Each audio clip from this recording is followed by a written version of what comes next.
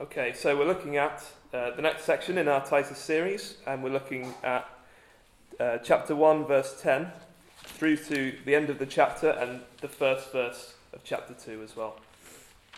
So as we know from talks that we've had already, Paul is writing to Titus, who's in Crete, the island of Crete, to give him further instruction on what needs to be done in the churches. We know that churches have been established, but there were still some things left to be done, and Paul was called away, and he left Titus to finish what was started in those churches.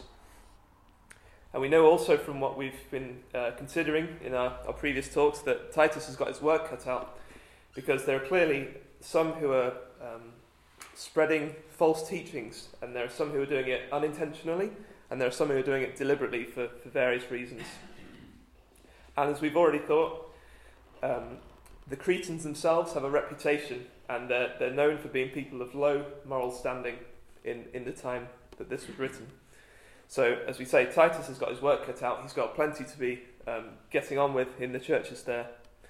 And in the verses that we're going to read today, Paul is warning him of the dangers of false teaching and the ways in which it can slowly creep into a church and take over the teaching of that church. So it was obviously a very real danger at the time, and it's something that applies to us as well. And as members of a church, we can really apply what we're reading to ourselves today as well. So we'll just read the passage, and then we'll make a start on what we can learn from it. So it's Titus chapter 1 and verse 10.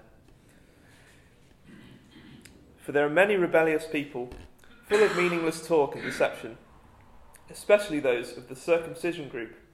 They must be silenced, because they're disrupting whole households by teaching things they ought not to teach, and that for the sake of dishonest gain.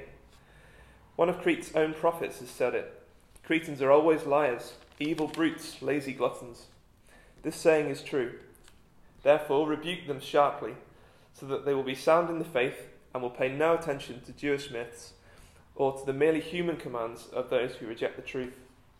To the pure, all things are pure, but to those who are corrupted and do not believe, nothing is pure. In fact, both their minds and consciences are corrupted. They claim to know God, but by their actions they deny him. They are detestable, disobedient, and unfit for doing anything good. You, however, must teach what is appropriate to sound doctrine.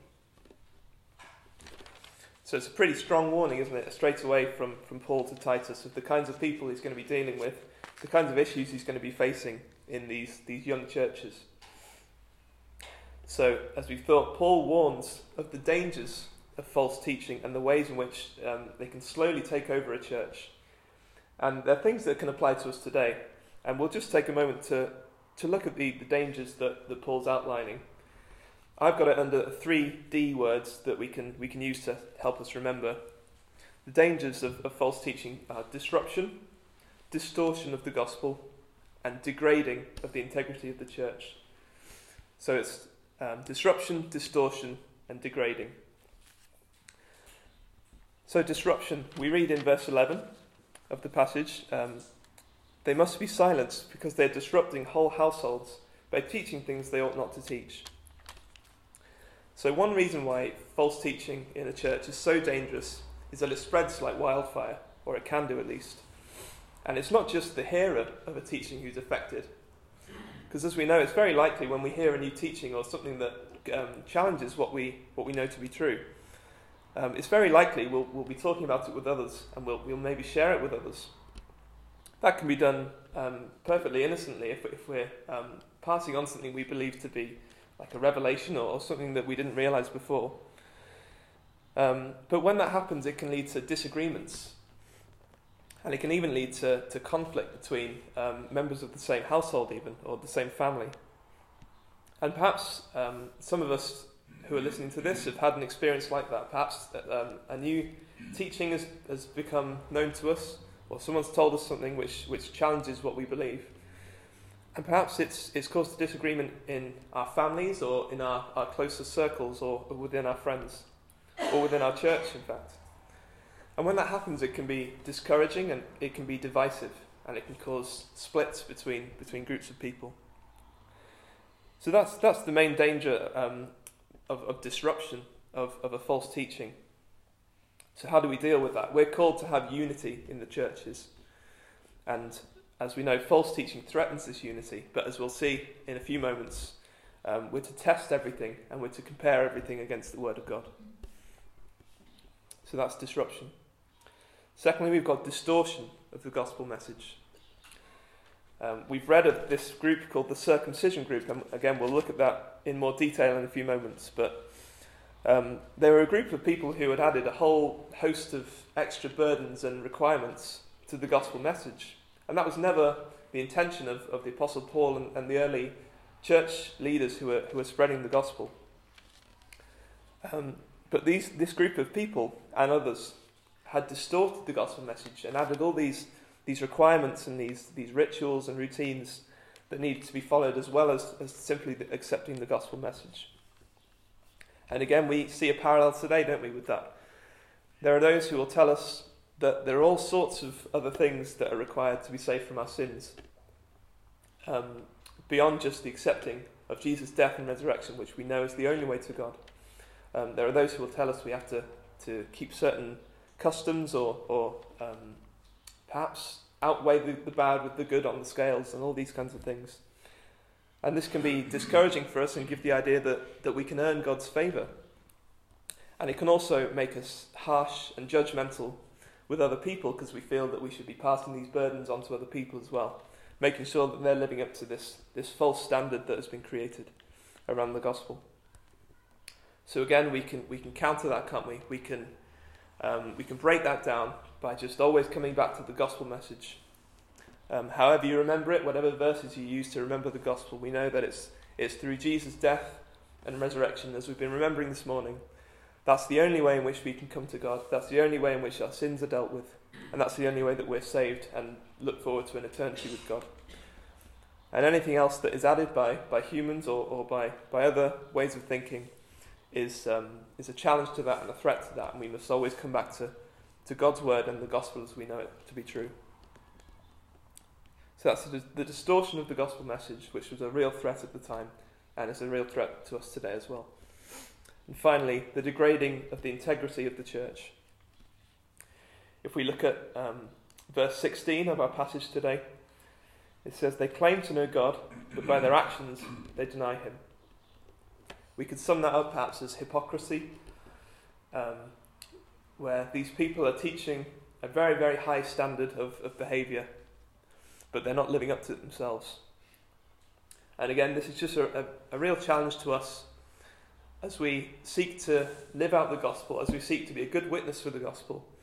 Let's make sure that verse 16 can never apply to us. The consequence, if it does, is that it weakens our testimony and it weakens the testimony of the gospel. So let's always be examining ourselves, going back to what the Bible says and what the Bible teaches us is sound doctrine, and making sure we're always living up to that standard and not compromising or degrading the integrity of the gospel or the church. As we've thought already, the Cretans were known for their low moral standards, and this would have been a threat to those who were trying to spread the gospel in that area, because there would be those who would look on them and think, these people aren't living up to their own words. These people aren't at all something I want to be a part of. So let's make sure that doesn't apply to us. Let's be shining lights for the gospel and make it something that's appealing to others and attractive. So there's the three dangers that Paul outlines in the passage: disruption among households, distortion of the gospel message, and degrading of the integrity of the church. He also tells us, and Titus, a little about the sources of these false teachings. Where are they coming from? And where do we need to be aware of them coming from in our churches today? We began at verse 10, but if we go back to verse 9 of Titus chapter 1, it says of elders, they must hold firmly to the trustworthy message as it has been taught, so that he can encourage others by sound doctrine and refute those who oppose it. So this is the first way in which these dangers can creep in, if we're not holding firmly to the trustworthy message as it's been taught. This can take a number of forms, can't it? We can compromise on God's word. We can take the easy route and do what suits us instead of what suits God, or instead of what's God's will. We can go with the flow of those around us. Perhaps when God has told us to do something else, we can find it easier just to go with those around us and not to rock the boat, as we say. Just going with the flow of those around us. We can not immerse ourselves in God's word. As we said already, it must be the absolute authority for the standard of living that we're supposed to have. And if we're not immersing ourselves in God's word, if we're not coming back to it regularly, time and time again, then we're going to miss out on the strength that it offers, and the encouragement that it offers, and the instruction that it offers. We can be lazy with our discipleship. We can not use our time effectively for God. That's, I think, a challenge to all of us these days. We can find that we've gone through a day and perhaps we struggle to count the minutes that we've dedicated to God's things, and it's really a challenge to us not to be lazy with our discipleship. And if we look at Ephesians chapter 4 and verse 11, we have the embodiment, I think, of what this means to hold firmly to the trustworthy message. Ephesians 4, verse 11 to 15 says, "So Christ himself gave the apostles, the prophets, the evangelists, the pastors and teachers to equip his people for works of service, so that the body of Christ may be built up until we all reach unity in the faith and in the knowledge of the Son of God and become mature, attaining to the whole measure of the fullness of Christ. Then we will no longer be infants, tossed to and fro by the waves, and blown here and there by every wind of teaching, and by the cunning and craftiness of people in their deceitful scheming. Instead, speaking the truth in love, we will grow to become in every respect the mature body of him who is the head, that is Christ." So there we have it. We want to be the opposite of those who are tossed to and fro by the waves, as it says. We don't want to be blown here and there by every new idea that comes our way, going along with every fashionable way of thinking. And we don't want to be deceived by those who are out to deceive us. But rather, we want to be holding fast, as we read, holding firmly to the trustworthy message. So that's the embodiment of that, holding firmly, as we read it in Ephesians 4. So another source of false teaching is meaningless talk, or just plain wrong teaching. We mentioned before those in this passage who are described as the circumcision group. And this is a group of Jewish people who are mentioned elsewhere in the New Testament. They're mentioned in Galatians chapter 2, if you want to have a look afterwards. They're a group who held to what Paul calls in Titus 1 and 14. He says, Jewish myths, or to the merely human commands of those who reject the truth.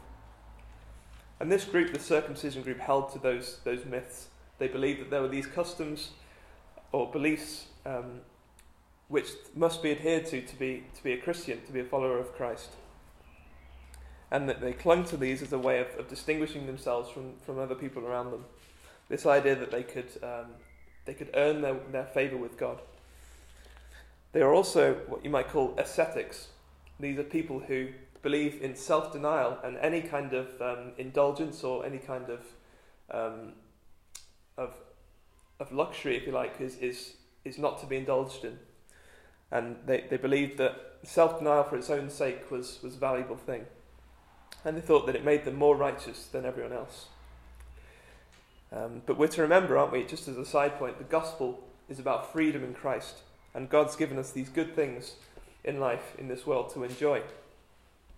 But these people were people who wanted to take that away, and they wanted to place burdens on people rather than the freedom of Christ. So what do we read about the teaching of these people? Well, in verse 15, Paul says, both their minds and consciences are corrupted. So it's almost as though he's saying, these people will tell you all these things are corrupted, but actually their idea of what is corrupted in itself. As we've said, we as Christians have freedom in Christ. And coming back again to the gospel message, we know that nothing we can do can achieve salvation or righteousness for ourselves, but Jesus' death and resurrection has purchased it for us. And this is a liberating thing, because it means that we don't need to meet a certain standard, an impossible standard, to get to a relationship with God, because Jesus has purchased it for us. So it shouldn't be something that's burdensome to us. It should be something that's liberating. But we know that those who haven't accepted this, that haven't accepted that the gift of salvation is a free gift from God, these people will try and win God's favour by other means. And we see it in the Bible, we see it in our passage. In fact, this circumcision group, they believe that their good deeds, if done right, will be enough to get them to heaven and will be enough to win favour with God. And we see it in the world today. We can look at all the various religions of the world and philosophies of the world. People describe them as paths to God.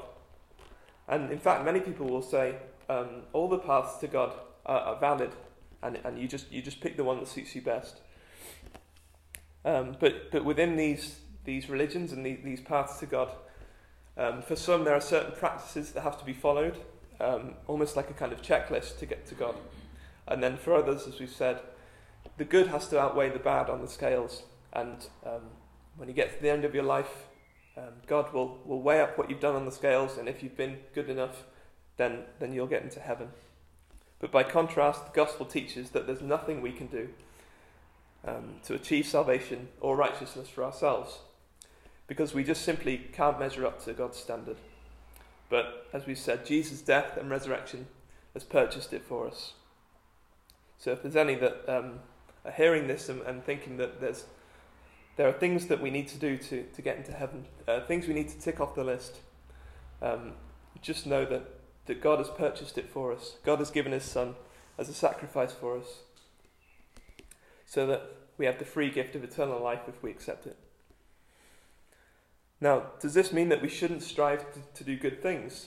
Absolutely not. We read in Romans 6 and verses 1 to 4. What should we say then? Should we go on sinning so that grace may increase? By no means. We are those who have died to sin. How can we live in it any longer? Or don't you know that all of us who were baptized into Christ Jesus were baptized into his death? We were therefore buried with him through baptism into death, in order that just as Christ was raised from the dead through the glory of the Father, we too may live a new life.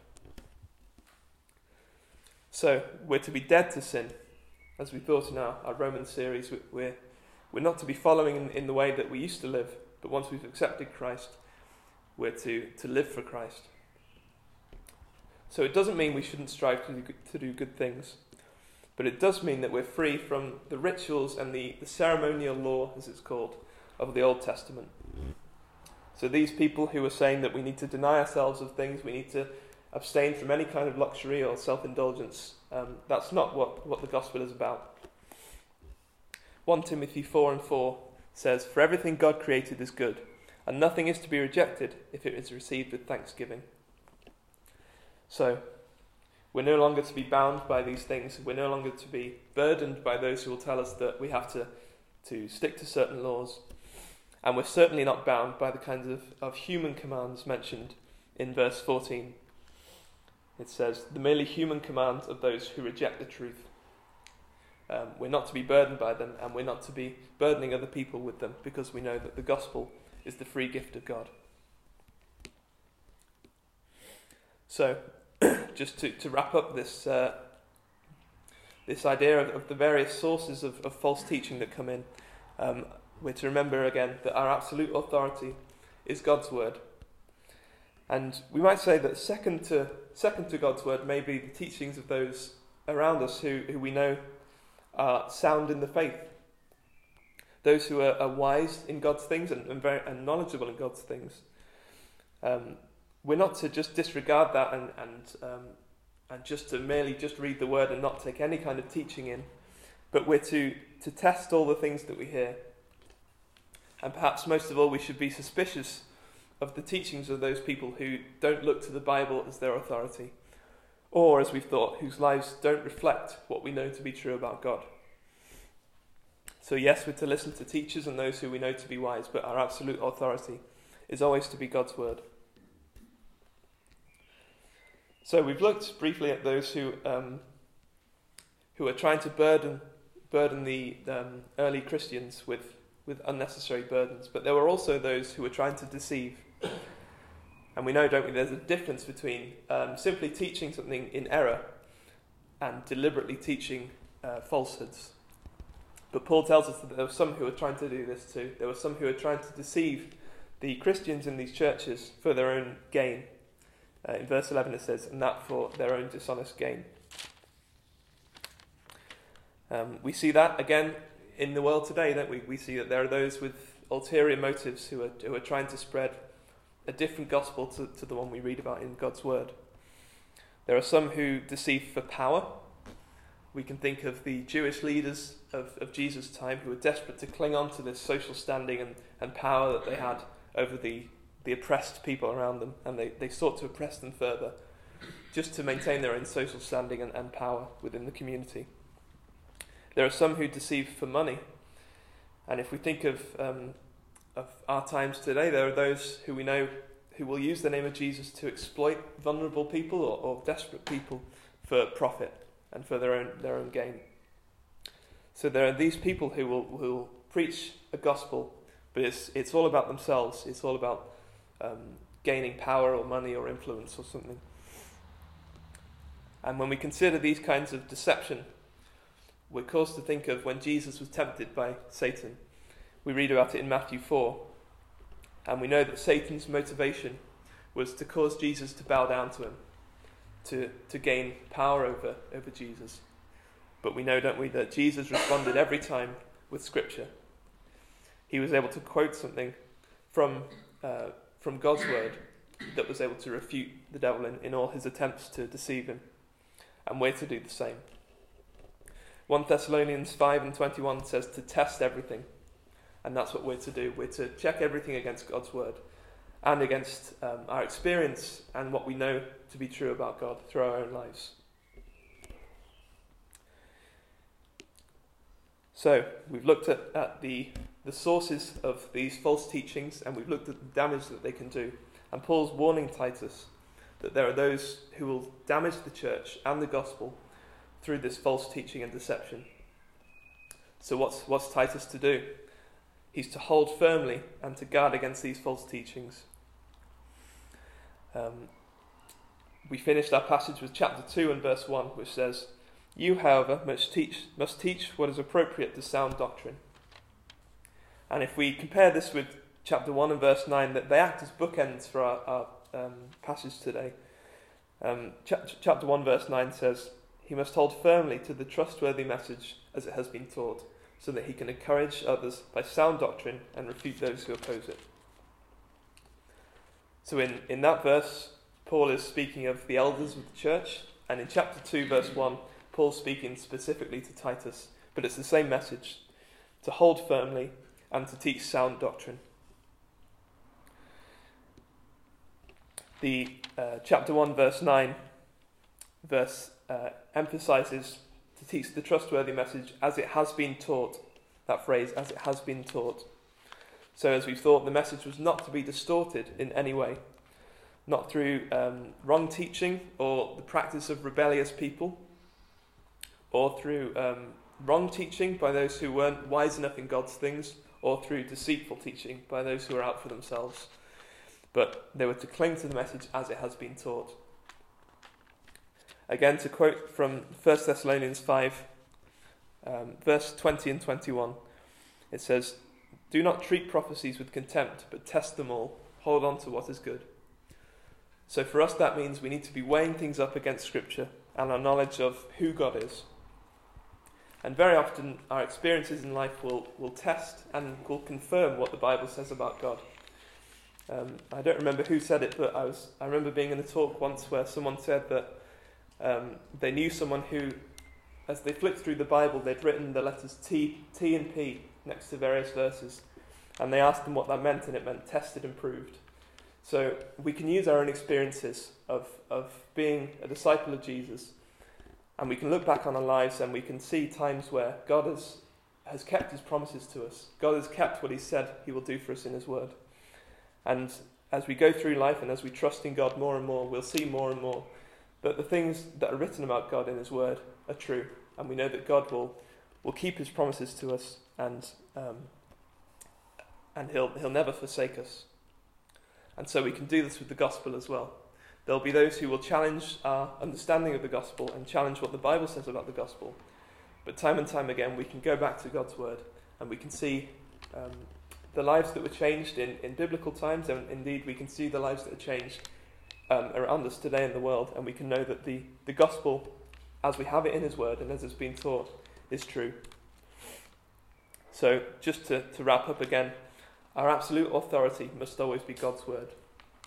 We often say how blessed we are to have it in so many different versions and so accessible to us, and we have the complete word of God, something which they didn't have in the early churches. They didn't have all these writings of Paul, and we're blessed to have them. And I think the takeaway message for us from this passage is we're to use God's word always to challenge any new teachings that we hear, or people who will challenge what we all already believe. We're to challenge those ideas with what we read in God's word, and we're to always keep that as our absolute authority, and we're to pass that on as we teach others, as it says in that verse, chapter 2, verse 1. Teach what is appropriate to sound doctrine. And as we go through in the next verses in Titus in our series, we'll see what that sound doctrine is. We'll see Paul giving Titus very specific examples, and we look forward to looking at those and applying them to ourselves today as well. So we pray. Oh God, once again we thank you for your word, and we thank you that it preserves for us the gospel message as it was originally taught and as it's meant to be understood. And God, we thank you that we know for ourselves that there's nothing that we need to do, no laws or burdens that we need to bear in order to know you and to have a relationship with you. But we thank you again, O God, that you've purchased it for us through your Son. And O God, we pray that you'll help all of us as we come up against those who will challenge this, who will either try to deceive us or will try to lead us away from the original message of the gospel. We pray that you'll help us always to be able to refute them and to combat these things with Scripture and with your word. Help us to be in your word often, O God. Help us to be familiar with it and to be able to call passages to mind that will affirm what we know to be true about you. And so, God, we ask for your blessing with this in the name of the Lord Jesus Christ. Amen. Amen.